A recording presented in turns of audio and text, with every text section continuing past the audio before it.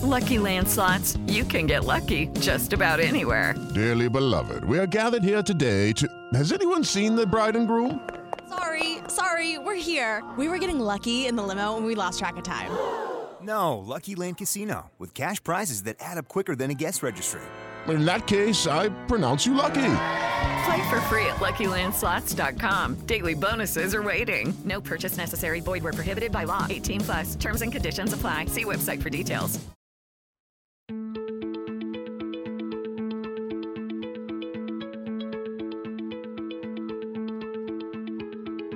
I'm Nil Zacharias, and you're listening to Eat for the Planet. On this show, we try to answer the question, how can we eat in a way that nourishes us without starving the planet? This episode features a recording of a panel discussion from the Reducitarian Summit held in New York City in May 2017. The goal of the summit was to spark solution-driven conversations that can help individuals and communities decrease meat consumption. I had the pleasure of moderating the opening panel of the summit, focused on providing an overview of the broken food system. In this recording, you'll hear some introductory remarks from me, followed by presentations from 6 different experts for about 5 minutes each, covering a wide range of impacts of industrial animal agriculture, from the environment to worker treatment, animal rights, public health, antibiotics, and global food security. Even if you don't want to listen to the brief individual presentations on various issues, I highly recommend the Q&A part of the panel.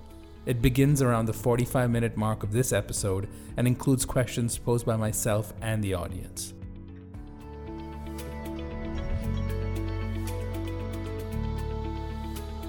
So I'm Nil Zacharias. I'm the co-founder of a company called One Green Planet. We're a mission-driven media company. You can check out our work at onegreenplanet.org.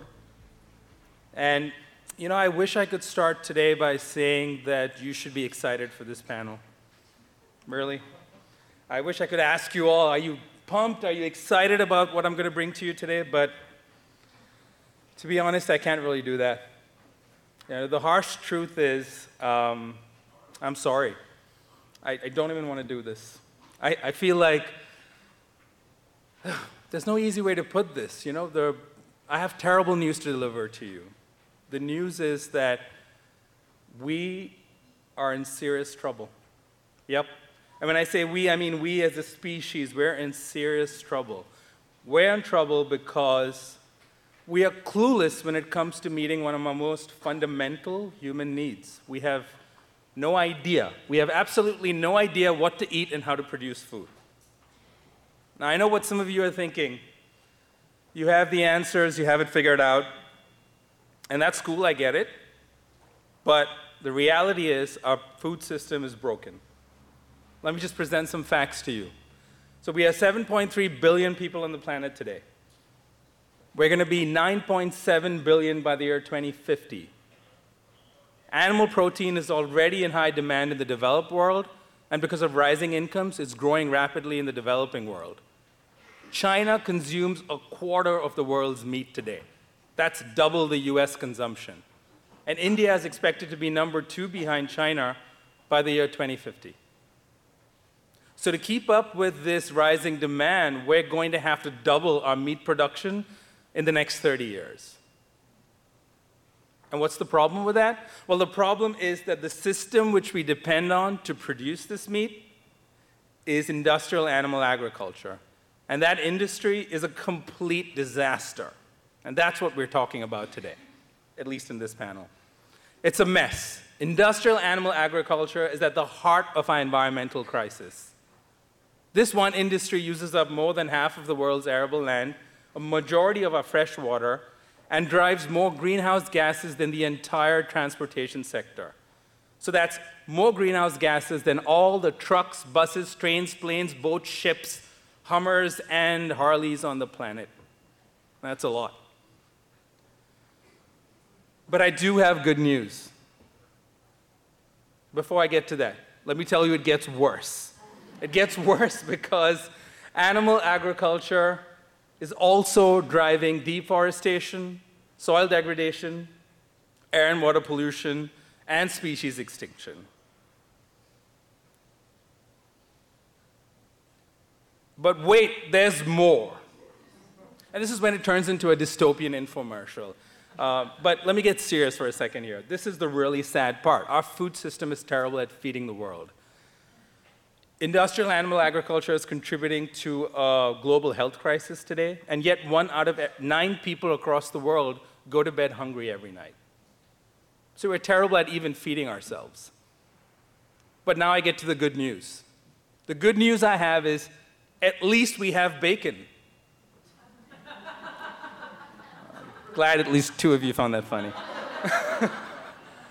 No, the good news is that we're all here because we want to be part of the solution, and that's the starting point. And we have an amazing group of speakers here today to dive deeper into the problems with our broken food system so we can start to identify some solutions. Up first, we have Darius Teeter from Oxfam. Darius has worked on poverty and economic development for 25 years in Africa, Asia, and Latin America. At Oxfam America, he is focused on the terrible paradox that small farmers are crucial, sustainable contributors to our food system, but also represent majority of the food insecure people living in poverty. Give it up for Darius.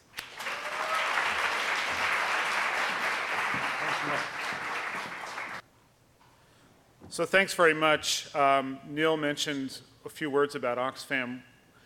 We're not traditionally known for taking a stance on meat consumption, and that's something that I personally am hoping to change, which is one of the reasons I'm here, to learn about how to bring a massive organization working in 90 countries on a personal journey that I started a few years ago. So that's why I'm here. But I also want to tell you a little bit about a campaign that we're doing called Lives on the Line. It's focused on how the poultry industry treats its workers. Notice I didn't say how it treats its chickens, which is where I want to go next. So why do we care about the poultry industry? There's some amazing statistics that I didn't know until we started doing our research in 2014. First of all, the incredible amount of poultry that is produced and the rapid pace at which that has grown. So we're talking 50 billion pounds of poultry produced a year, of which chickens alone account for 8.5 billion chickens grown in America every year. Something else you might want to think about in this industry is that it's highly concentrated. 4 companies actually control 60% of the market. Tyson, Pilgrim's, Perdue, and Sanderson Farms. And within there's something like 31 individual brands that people associate on their shelves. So why is that interesting? Well, as a campaigner, and Oxfam is at its heart a campaigning organization, that means you don't actually need that many targets. If you can take one of those big 4 and move them in the right direction, you can actually create a norm. First of all, you can have quite substantive change just because of that one company's change in policies. But secondly, you create actually pressure in the sector on the other big players. And this has been a pick-off strategy that Oxfam and its allies have been using for years in many, many industries. So why poultry workers? Another statistic that kind of blew my mind is that poultry workers account for 250,000 jobs in the United States. That's enormous. We keep talking about coal mining jobs. That's 4 times more jobs than there are in all the coal mines in America. Who are these workers? Typically economically desperate, socially isolated populations. They're migrants, they're refugees, they're people of color, they're women. And they're in extremely dangerous working conditions. And they live in a climate of fear and intimidation because of who they are. If they complain, if they speak out, they're just replaced. Some very simple statistics about them: incredibly woeful compensation. A poultry worker does not earn enough money to bring a family of 3 above the American poverty line. They're on food stamps, they're getting subsidized school lunches, they're in Head Start programs. Meanwhile, Pilgrim's CEO salary rose almost 300% in 4 years, which is kind of amazing. The other thing that's really bad is the conditions in the working in these plants. I don't know if anybody can read this, but it's 10 times more likely to suffer repetitive stress injury in the poultry industry than in any other industry based on the averages. you're 7 times more likely to suffer from carpal tunnel syndrome. You're 5 times more likely to have occupational illness. And this has a lot to do with the antibiotics that are used in this sector. So in summary, it's an industry that's cruel to animals and cruel to workers. So it's kind of a lose-lose industry designed to deliver cheap, unhealthy food to our tables. Thank you, Darius. That was great. Dark, but great. Next up, we have Ashley Sheffer-Yildiz from the Rainforest Action Network. She's a senior responsible food campaigner there, where she directs the Conflict Palm Oil Campaign's national organizing program and advocates for a food system that respects animals, human health, and the environment.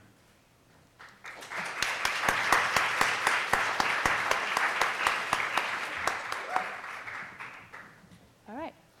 So again, my name is Ashley, and I'm the Senior Responsible Food Campaigner at Rainforest Action Network. And it's a great honor to be here. I've been an animal rights activist since I was pretty much born. Had every night a battle with my parents because I made the connection that the animals that I loved were the food on my plate. And I've been donating money to all these animal rights organizations, sending in my $5 weekly allowance since I was 4. So needless to say, this has been a lifelong journey for me. And I've been at Rainforest Action Network almost 8 years. And for the last 4, I've been on a personal mission to get the organization to be taking on animal agriculture because I think it's absolutely irresponsible for us to not be doing that work. So I have 5 minutes to go over the worst environmental impacts of industrial animal ag, which is essentially impossible. So I'm going to keep this very high level. And the 4 that I'm going to cover today are, and I feel like Nil kind of gave half of my presentation, but deforestation, climate change, biodiversity loss, and water scarcity and pollution. Those are, I would say, the most severe impacts of raising animals for food. So food production is a leading cause of deforestation globally. Animal agriculture is a major driver. Some say it's the leading driver. And species-rich habitats, which are mostly found in tropical rainforests across the globe, are being converted to pasture and feed crops at lightning speed to meet the growing appetite for meat around the world. And animals in factory farms are fed primarily soy and corn, which are grown in vast monocultures, replacing forests with diversity dead zones. Forest conversion to soy plantations for feed also releases a huge amount of sequestered tree and soil carbon. So it's not only a huge problem for the species living in these forests, but also for climate change, which I'll get to in a minute. In terms of biodiversity loss, this incredible and very disturbing aerial photo shows the eyesore that is this feedlot in Dalhart, Texas. And if you can tell, all those minuscule black specks at the top in the squares, those are all cows. And this image really shows the scale of the impact. Looking at this image, it's no surprise that food production is a leading cause of biodiversity loss. And as a matter of fact, 30% of global biodiversity loss is linked to livestock production. Many of the places that are expecting to see the greatest shift in land use from forest to livestock are actually in the 15 quote-unquote mega diverse countries, which harbor the largest amount of species. And this is according to a recent study in Science magazine. And raising livestock also has other, perhaps less obvious, but equally insidious impacts on our food system. The increasing demand for commodity crops has helped create the system of monocrops and pesticides that's killing off pollinators and other wildlife in the US. In terms of climate change, the industrial food system is responsible for 1/3 of global greenhouse gas emissions. And raising animals for food is the single largest source of these food sector emissions, so it's a huge percent. And as Neil said, it's about 14.5% of global greenhouse gas emissions. And it's pretty mind-boggling to think that this is greater than the entire transportation sector. These greenhouse gases are largely from converting tropical forests to feed crops, so land use changes, from methane and from energy use. In terms of water scarcity and pollution, this is also an incredibly resource-intensive industry. Animal agriculture is the single most water-consuming industry in the world. And agriculture in general accounts for about 92% of the freshwater footprint of humanity. And in terms of California, the state where I'm from, it's pretty amazing to think about the fact that factory farmed cows account for about half of our state's water consumption. And yet when we're in these drought crises, all we're hearing about is the need for consumer action, like low-flow toilets and drinking less water at restaurants. And it's just incredibly ironic, given that the water use for industrial-scale beef dwarfs what consumers could save in 1,000,000 years. So let's talk about the real issues in terms of water consumption. In terms of water pollution, CAFOs cause the majority of nitrogen and phosphorus pollution. And according to the EPA, this is one of America's most widespread, costly, and challenging environmental problems.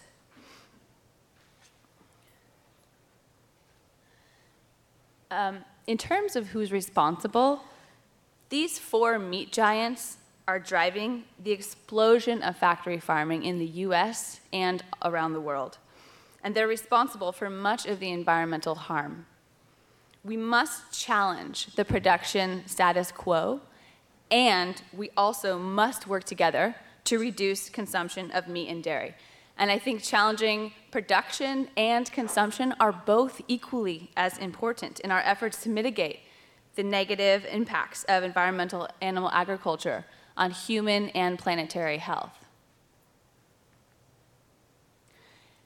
And in conclusion, to maintain a safe planet for current and future generations, we need to move away from animal proteins and animal-based products and to plants, because the future is absolutely plant-based.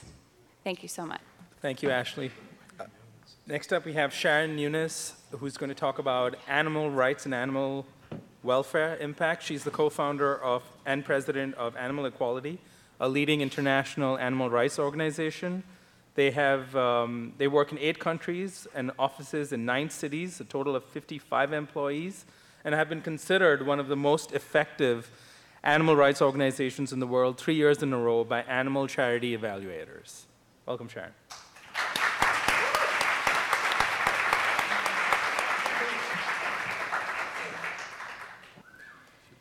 What a wonderful event. I see so many friends and people I really love in the crowd. And I think this is just such a wonderful opportunity to bring together people from different social movements, including the animal protection movement, to see how we can build bridges and create allies in other movements. So I want to give it up for the organizers.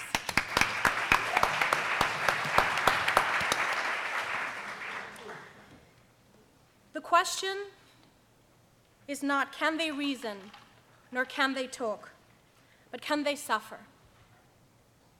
This quote from philosopher Jeremy Bentham was made 200 years ago, but is as relevant as ever when we think about our relation to other animals.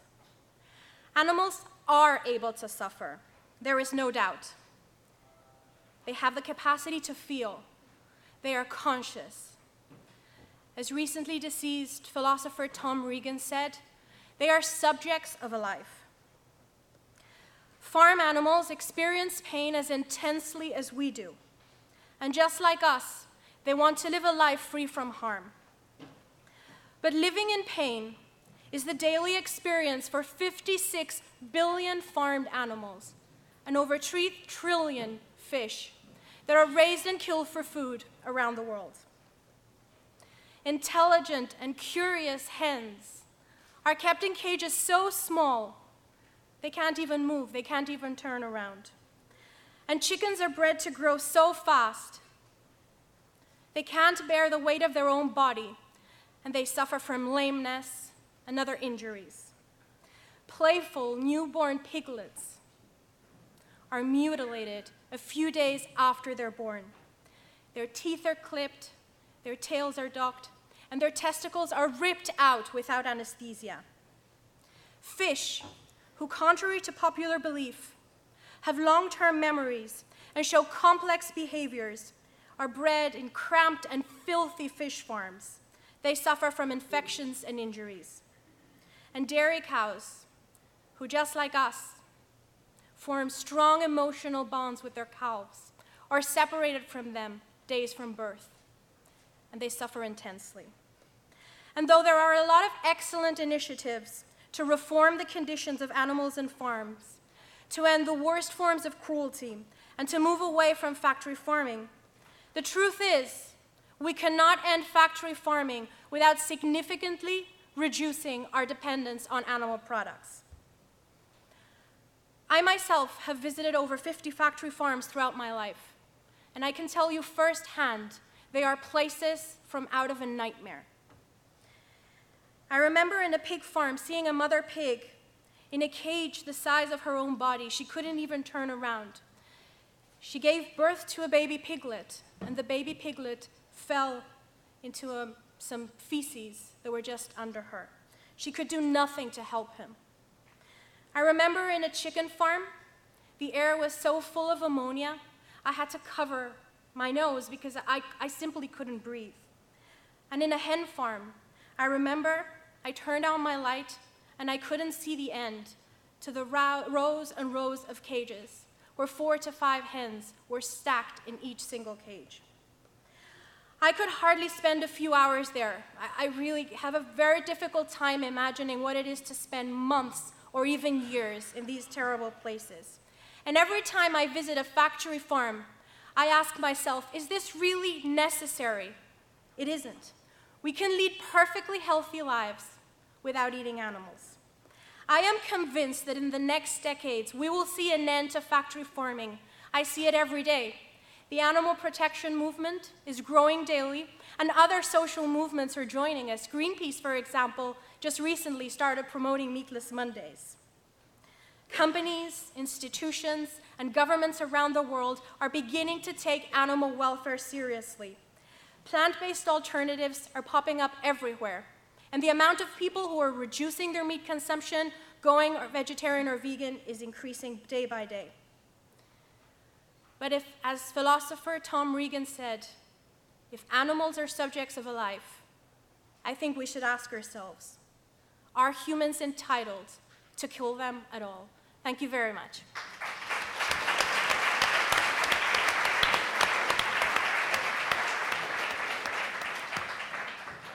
Thank you, Sharon. Up next, we have Maren McKenna, who's going to talk about the food safety issues involved with factory farming. She's a journalist focused on public health and global health and food policy. Her new book, Big Chicken, will be published in September 2017 by National Geographic Books. She is a senior fellow at the Shuster Institute for Investigative Journalism at Brandeis University. And her 2015 TED Talk, What Do We Do When Antibiotics Don't Work Anymore?, has been viewed over 1.4 million times, which I'm sure is this talk as well.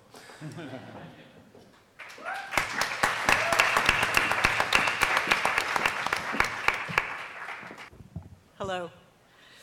So I was so thrilled to be asked to join this panel, this view of dystopia, because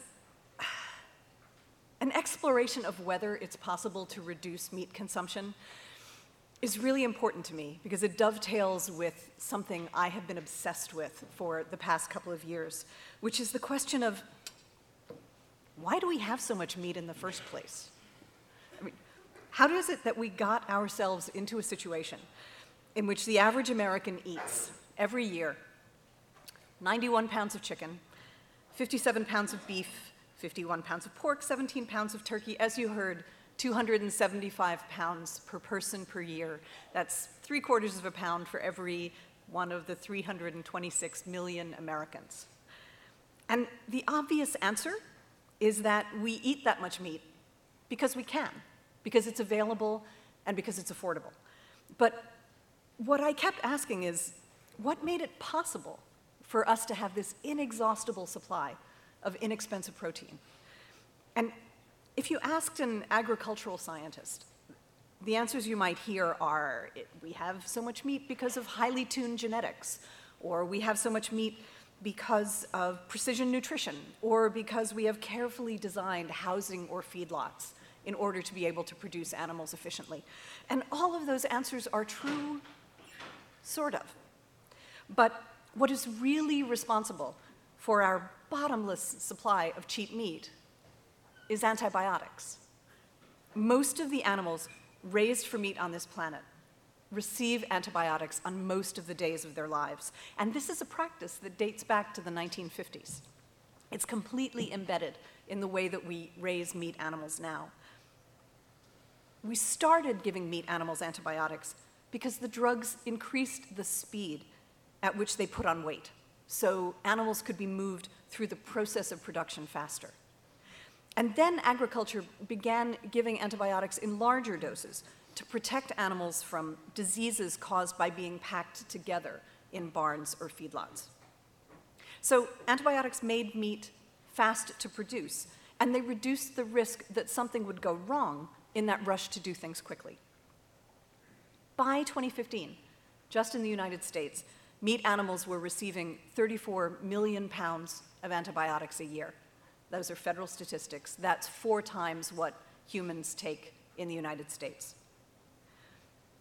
And the US isn't even the top user in the world, though we are the country that essentially invented industrial scale farming. But we are in the top 5. China's first, and Brazil, India, and Germany are all hanging out with us. So the misuse of antibiotics would be bad enough if all it did was cause the rise of cheap meat and industrial scale meat production. But farm antibiotic use also contributes to the rise of antibiotic resistance. The current estimate is that 700,000 people a year die of drug-resistant infections. And that could rise to 10 million by the year 2050, not very far from now, if nothing is done. Resistant bacteria spread off farms in animals, in manure, in groundwater, in dust. They are a form of environmental pollution, and they're an occupational hazard. They threaten farm workers and their families. And beyond the environs of farms, you can draw clear and provable lines of evidence, from misuse of antibiotics in meat production to outbreaks of drug-resistant foodborne illness, and to the spread of resistant bacteria beyond farms to people who have no contact with farming at all. So the call that you are all here because you heard, the call to have people try to eat less meat, to consume fewer animal products, that really resonates with me, because it would reduce the demand pressure on animal agriculture to pump meat out so quickly. That means less need for speed. That means less crowding in barns and feedlots, and that means the impulse to use antibiotics will be less. And the fewer antibiotics we use, the more we can slow down the advance of resistance, one of the prime threats to human health around the world. Thank you very much.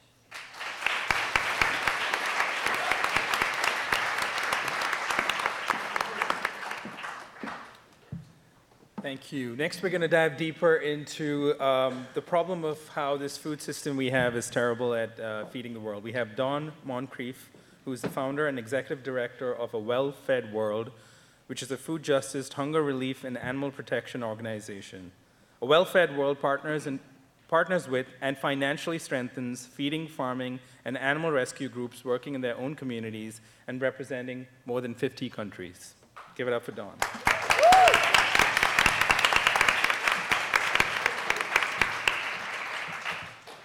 Okay, again, I'm Dawn Moncrief with A Well-Fed World, and we all know the top 3 reasons for personal reasons for meat consumption, people who are reducing and eliminating meat consumption and the use of animals for food more generally, for dairy and eggs.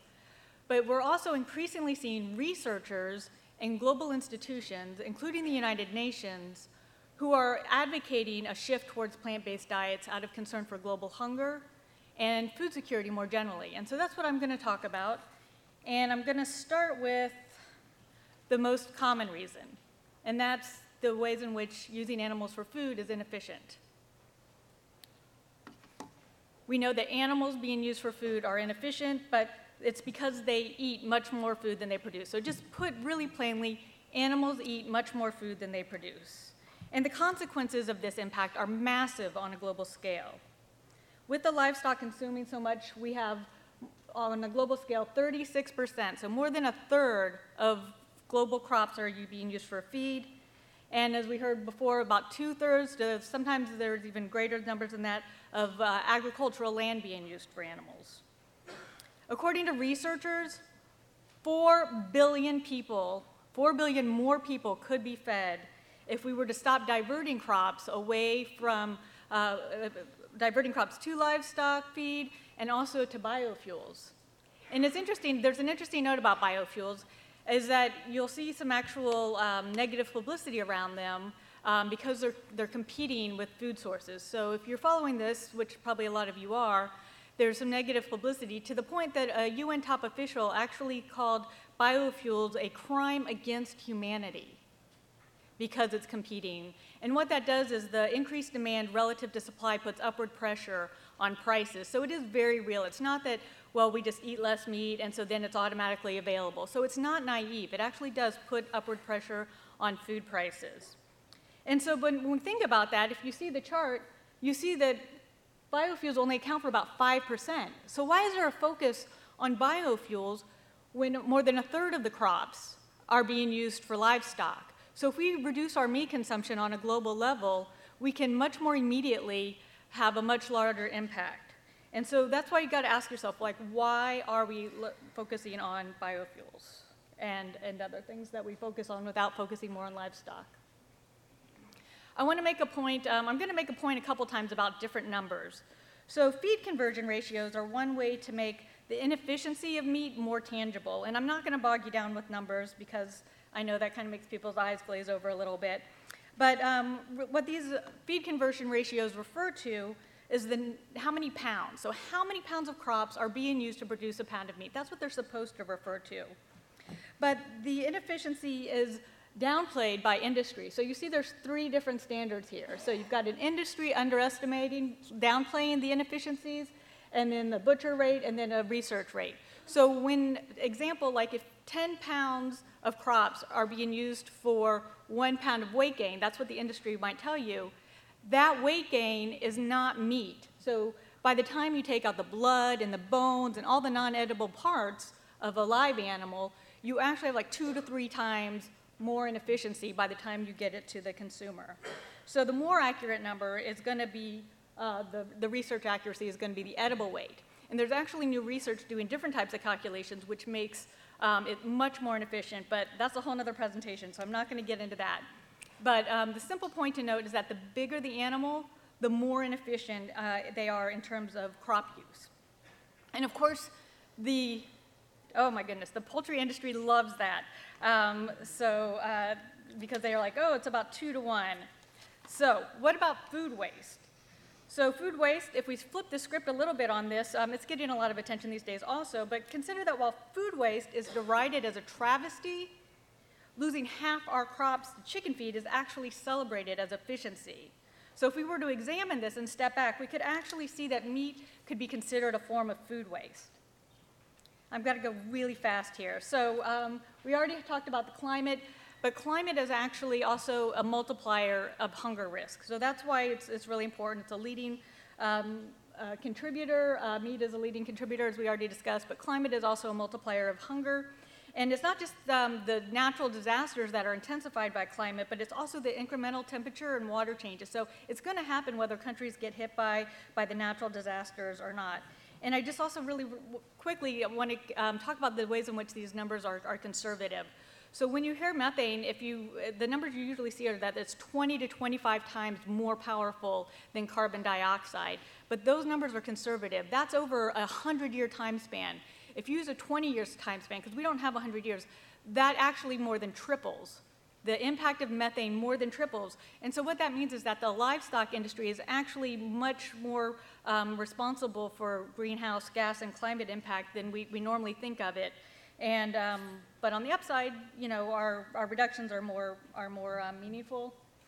I'm almost done here. Okay, and grazing. I want to make a point about grazing.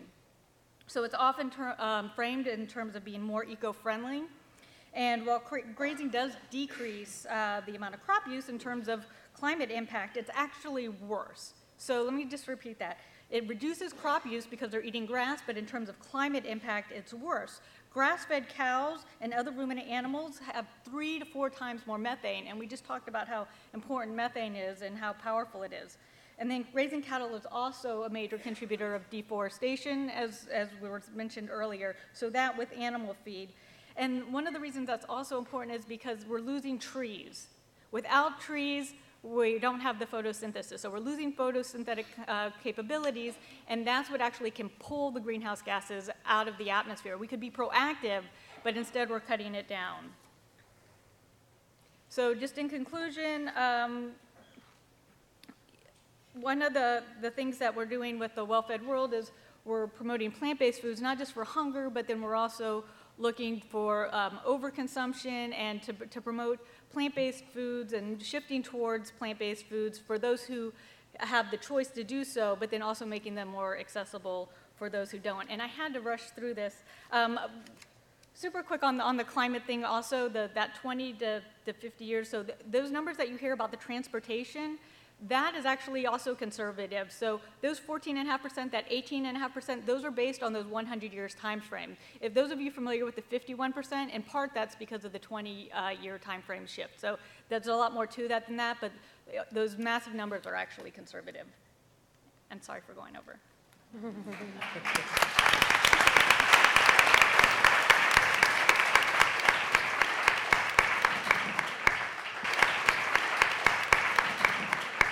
Thank you, Dawn.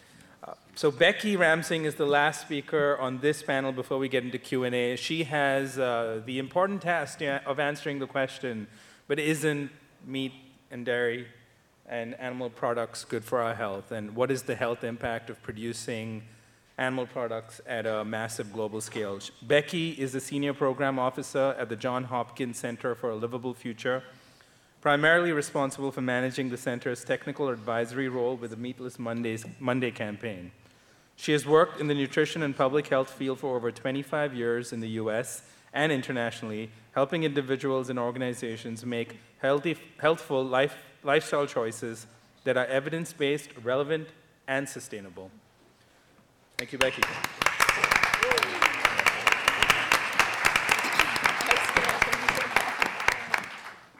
Thank you. Thanks for being here. It's just it's great following this line of speakers. So I hope I can add something to this. So I'm going to talk about why shifting toward plant-based diets is also a public health priority. Animal production in particular has a large environmental impact, but the health impacts of meat are also very significant. Scientific research provides compelling evidence to suggest that consuming a diet lower in animal products and higher in plant foods and vegetables and dietary fiber promotes health and prevents chronic diseases. Unfortunately, food supply, incentives, marketing, in this current climate, make low-quality food easier to access, prepare, and consume. So increased consumption of red meat and bread and processed meats is associated with an increased risk of heart disease, diabetes, and some cancers, such as diverticulitis. This slide here is from a recent Journal of American Medical Association study looking at 2 prospective cohort studies, and it demonstrated an increase in all-cause mortality with an increasing number of red meat servings per day. Another study that's not on this slide demonstrated that a small shift replacing only 3% of calories of animal protein, particularly processed red meats, with plant protein reduce all-cause mortality, cardiovascular disease, and cancer deaths. So only small shifts can actually make a difference with our health. Research suggests that diets with more vegetables, fruits, and less meats can also reduce the risk of type 2 diabetes and other diseases, and especially when the substitutions are with legumes, beans and legumes. This study by Tillman and Clark looked at diets globally, and it was a study looking at the environment and the health impacts of global diets. This slide shows the reduced relative risk of these diseases with different diets. So if you see the larger lines means a greater reduction. So you'll see the vegetarian diets and type 2 diabetes, a greater reduction in type 2 diabetes. Also pescatarian, Mediterranean. So none of these are showing a vegan diet, but just the reduction. As more meat is reduced from the diet, the bigger impact on type 2 diabetes, cancer, coronary mortality, and all-cause mortality.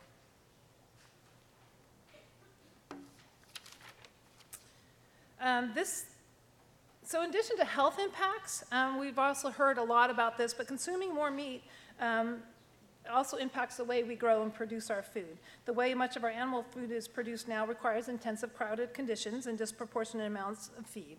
And to manage these operations, chemicals, antibiotics, and pesticides are used in large quantity, and massive amounts of waste is produced.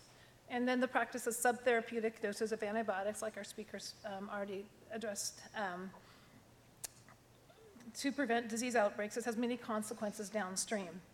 And this is just another picture showing that when antibiotics are administered at very low doses, what happens is the susceptible bacteria are eliminated, but resistant bacteria survive. And then these resistant bacteria have plenty of substrate in which to grow and multiply. And so that is what's stays with the animals. These resistant bacteria, along with other contaminants and gases and particulates, are present in the animals and the waste they produce. Research has demonstrated that bacteria from animal production sites can leave through a variety of channels and can come into contact with people and cause infections. These bacteria can spread by insects and through manure. They can spread to farm workers who are also bearing the consequences of unhealthy work environments. And they can, and the resistant bacteria and other harmful pollution can impact fence-line neighbors and residents of rural communities surrounding these farms. Climate change also affects public health. Many of these impacts are already apparent and are predicted to become much more severe. These include more frequent extreme weather events leading to decreased food and water security, increased heat mortality, and spread of vector-borne diseases. We've seen this several times, but this just shows that red line is the red dotted line is the less than 2 degrees Celsius temperature rise that has been set by the climate negotiations in order to reduce the catastrophic effects of climate change by 2050. And you can see the green box on the left is agriculture emissions in 2010. The one on the right is agriculture emissions in 2050.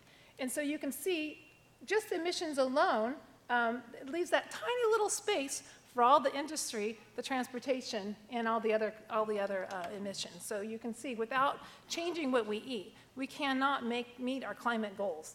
And that has an impact on our health as well.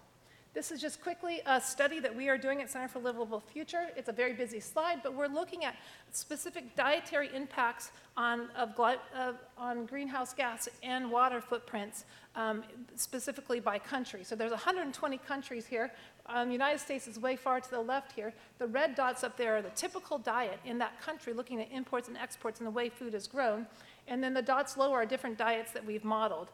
Eating meat, not eating meat one day a week like Meatless Monday, a vegan diet, which is the lowest, and all those in between. So depending on how food is grown, imports and exports, you can see the impact is different. So this will be a really great study that we're excited about publishing soon. So lastly, just, sorry,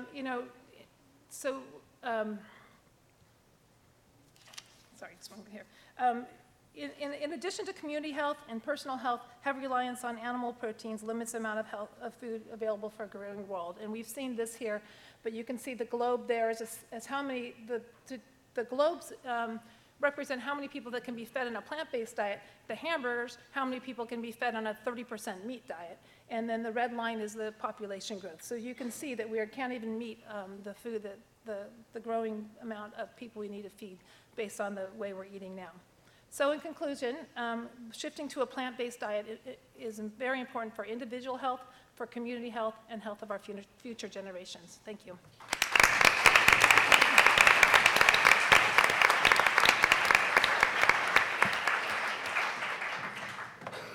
Thank you, Becky. Thank you. First, give a round of applause to all the speakers.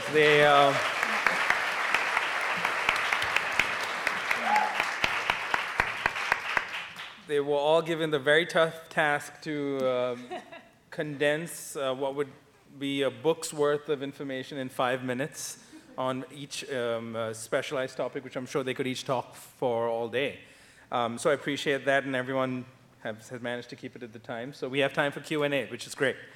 I'm going to get to some of the audience questions, but before that, the first question I have, and I'm kind of opening this one up to anyone on the panel who wants to take it first. The first question is, why focus on meat reduction? Why focus on plant-based foods as a solution if the problem is industrial animal agriculture and factory farming, which is this terrible system?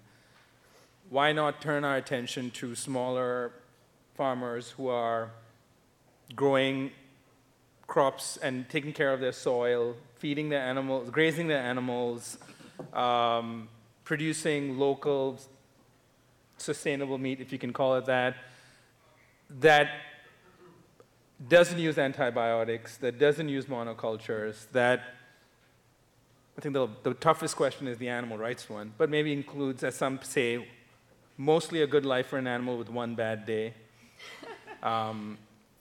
Why not focus on that as a way to feed the world instead of this relentless push for plant-based foods and meat reduction? Why don't just replace the bad meat with something better? I'll take it, because that's Great. a fairy tale. It's not going to happen. We already discussed the grazing. It's still going to use land. You don't have enough land to do that, and the land use issue is still there. So to graze, you're still going to have the massive amount of greenhouse gases, and then the climate change that's going to occur from that is going to basically wipe all of us out. How's that for quick? Sharon? Yeah. So, of course, I come from an animal rights perspective, and we should really be asking ourselves the question, well, why are we morally entitled to take the life of an animal when we can perfectly live without killing or inflicting suffering on other sentient beings? But I think it's very important to have a pragmatic approach. That's the approach we have at Animal Equality, and we consider that we want to meet people where they are. So any step towards veganism is a step in the right direction. And as Brian very well said, that is something that we need to celebrate. It's not only the most strategic approach, because we know that people who take small steps are going to be more inclined to take bigger steps in the future, but it's also the reality of the society we live in. So, of course, I come from an animal rights background. I think we should question our relation with animals, but at the same time, we need to be pragmatic. And I could just add the health. It's better for you, and it tastes better too. So there's a lot of really delicious food around the world that are eaten, that that it's made and prepared with less meat, and we don't need as much meat. And we've seen over and over again that having a diet that's higher in fiber, that includes more vegetables and plant proteins, leads to longer lives, healthier weights, and fewer chronic diseases as well. Darius? So just very quickly about the small farms. So a couple of very interesting statistics. 30% of all food produced in the world is produced on farms of less than 2 hectares in size. I'm talking about not just meat, but all agriculture. There are 500 million people engaged in agriculture at that scale. So and in sub-Saharan Africa and in South Asia, it's 80% of all food for domestic consumption is produced by farmers operating at that scale. The irony is, this is what Nils mentioned in my introduction, something like 70% of people who live below the international $1 a day poverty line are those people. So they're also food insecure. So actually there is a lot we could do to support small farmers. And they're primarily not producing meat, by the way, but they are being pushed off their land. They're being, their livelihoods are being jeopardized in so many ways in favor of factory farming. Factory farming doesn't just happen in Texas. It happens in Brazil, Peru, Colombia, Argentina, Mali, Kenya, Nigeria. I mean, the list goes on and on and on. So factory farming is actually happening at the expense of traditional livelihoods, and it's happening below the radar all over Africa, and we call that land grabbing. And just really quick to add to what Darius said, it's absolutely essential that we decrease our consumption. Per capita, Americans eat 3 times more meat than any other country in the world.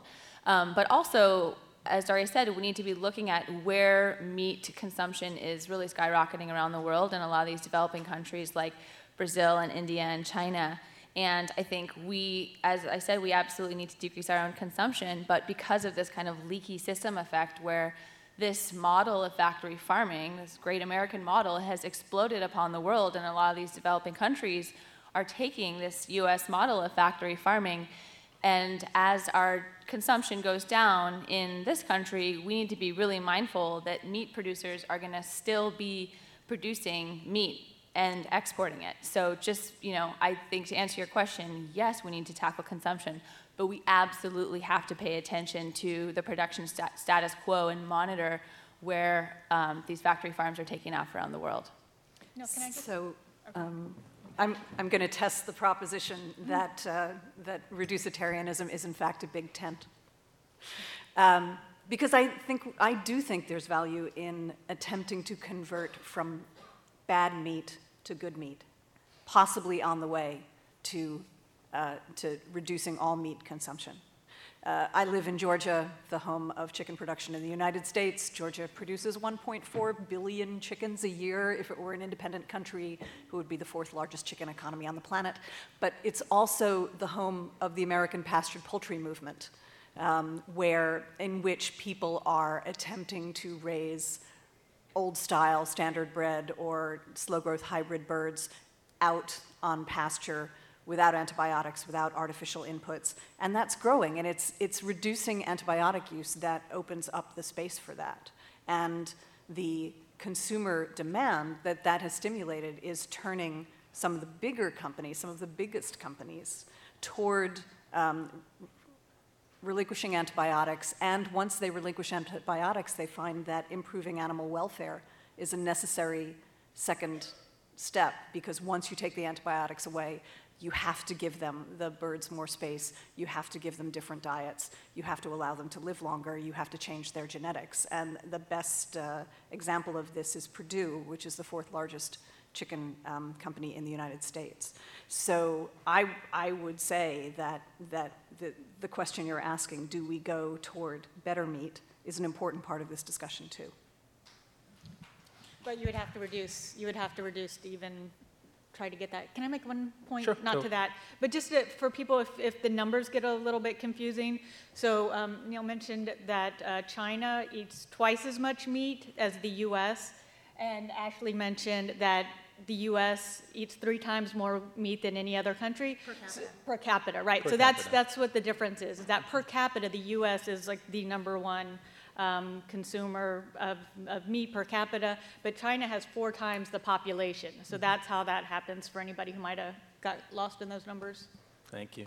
So I guess my follow-up question was also connected to what Dawn pointed out first, is even if we do start to shift to smaller scale animal farming, would that be able to produce meat at the rate to meet up with the increasing demand? And I guess the consensus seems to be no, and that we would still have to reduce consumption as the only way forward if we have some hope of feeding the world in 2050.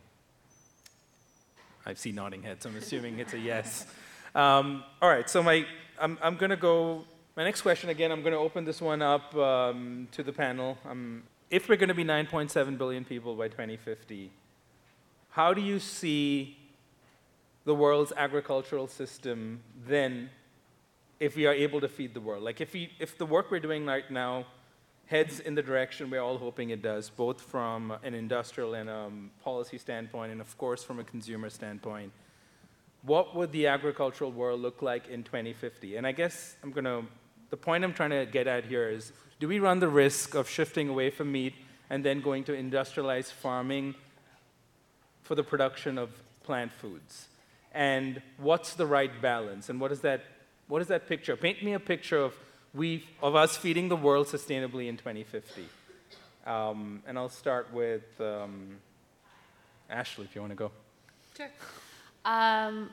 My 2 cents on that is, well, first of all, what Don talked about, just how inefficient the system of commodity crops are to feed, this huge amount of soy and corn is grown to feed cattle and livestock to feed a very small percentage of global population. It's an incredibly inefficient system. So I think we need to completely shut down factory farming globally. And if I were to look at 2050, obviously these are aspirational goals, but I think we would shut down factory farming and we would be eating plant-based. I think the innovations in the plant-based sector are so incredibly inspiring, and new groups like Good Food Institute and lots of other folks out there who are really revolutionizing the food system with plants. I think that's absolutely where our food system needs to go. And we all need to be eating less meat. And then these big companies that are, running factory farms, they need to, I don't know about shutting them down, if that's reasonable by 2015, but we need to make business as usual completely just inaffordable for these companies because it can't continue any longer.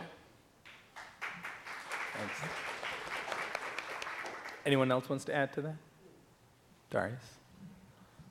So I'm trying to figure out how to talk about 2050 without sounding depressing. I think, so in my ideal world, we've internalized the costs of the food that we produce, and by that I mean the health and environmental costs, and those costs are internalized into the price. So in 2050, a cheeseburger costs $275, and a quinoa salad from Whole Foods costs $1.25. Then we'll be okay. Okay. Dawn, wanna? Okay. Well, on the industrial, so you were talking about like industrial crop production that's not for animals. So we would still have to be mindful of that, but obviously it's going to take a lot of pressure off the system, so there's more room so that we don't have to be as focused on industrial crop production like we do for the monocultures to feed livestock. But we would still have to be intentional about it. It's not just going to happen magically. Great. I mean, I guess And I'm also really nihilistic about it because I think climate change is going to take us out before. So I'm with you, Darius.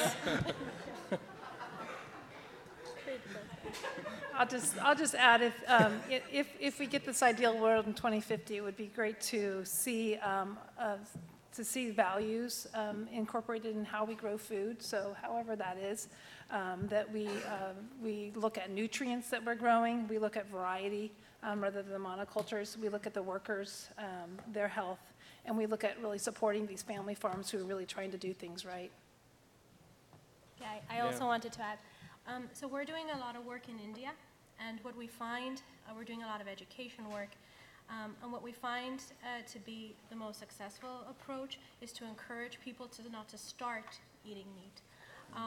So what we're finding in India, and I suppose it's true for many other countries, is that it's important for people to continue eating the foods they are already eating, that are plant-based, that are healthy, that are environmental and animal-friendly.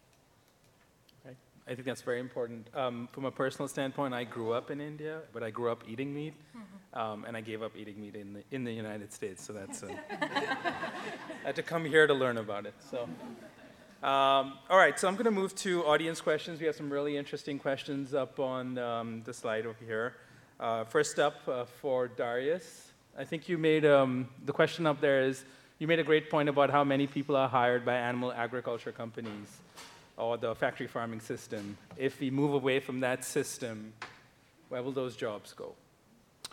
Good question. So, two things. First is that our primary focus is to make sure that those jobs are less dangerous and better paid. So we're not actually, in this campaign, we're not assuming that jobs go away. We're assuming that people are treated, that their human rights and their dignity are respected. I was trained as an economist, which is a really grim field, because one of the things economists say is that in a healthy economy, you lose 1 million jobs every year, but you gain 1 million different jobs. And so I think about the coal industry.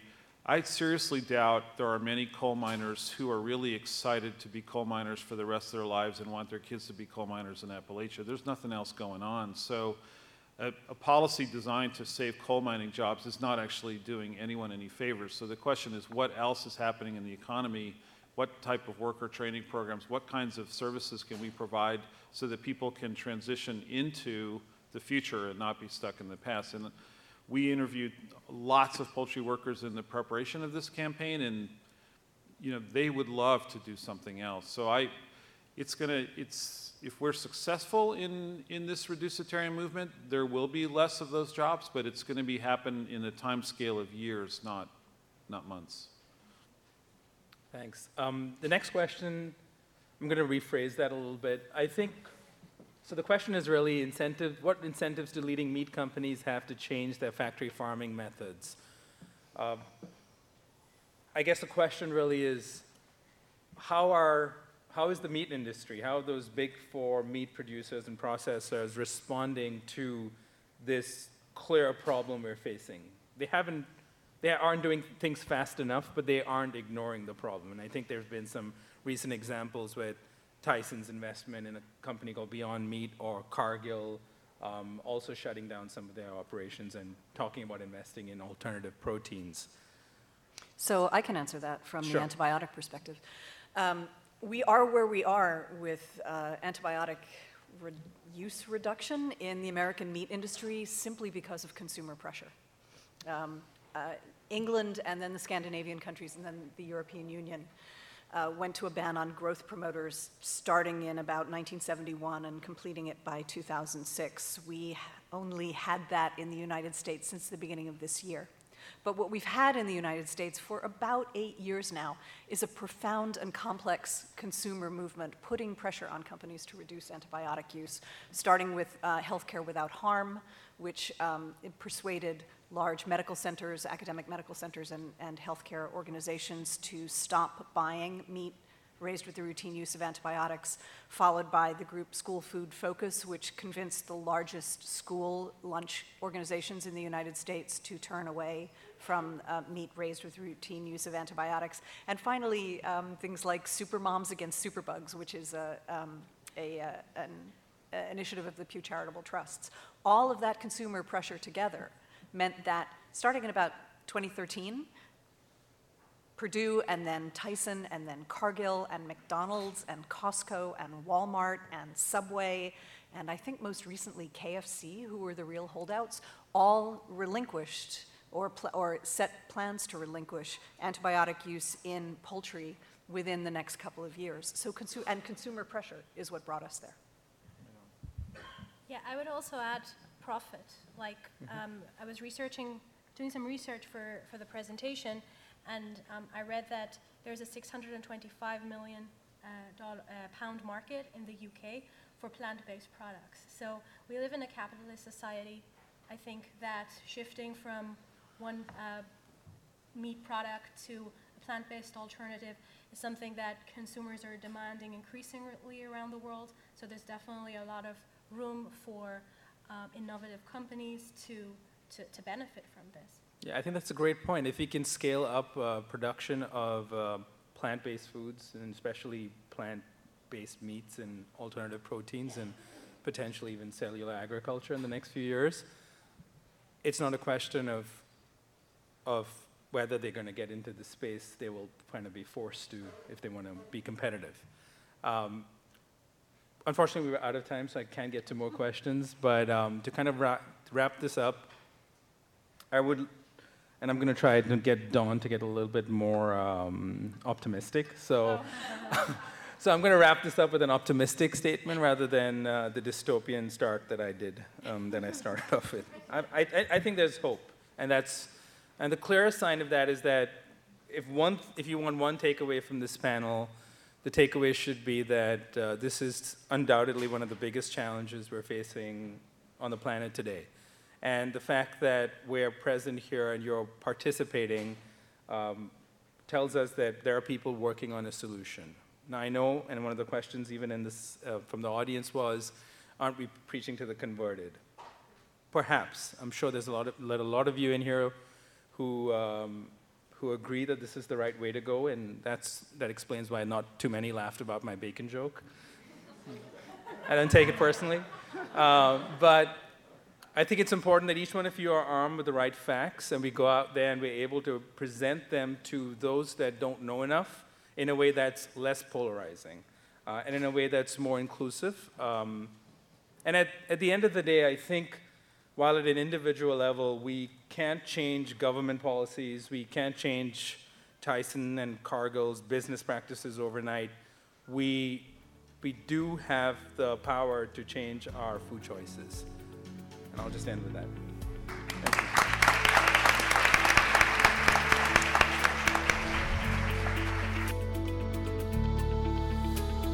You've been listening to Eat for the Planet with Nil Zacharias. If you enjoyed this conversation and would like to show your support, please subscribe to the show and leave a review on Apple Podcasts. To learn more about how Eat for the Planet can help your brand or organization develop the right strategy, implement scalable operations, and grow responsibly, visit EFTP.co. That's EFTP.co. Let's rise up to the challenge of transforming our food system. Thank you for listening.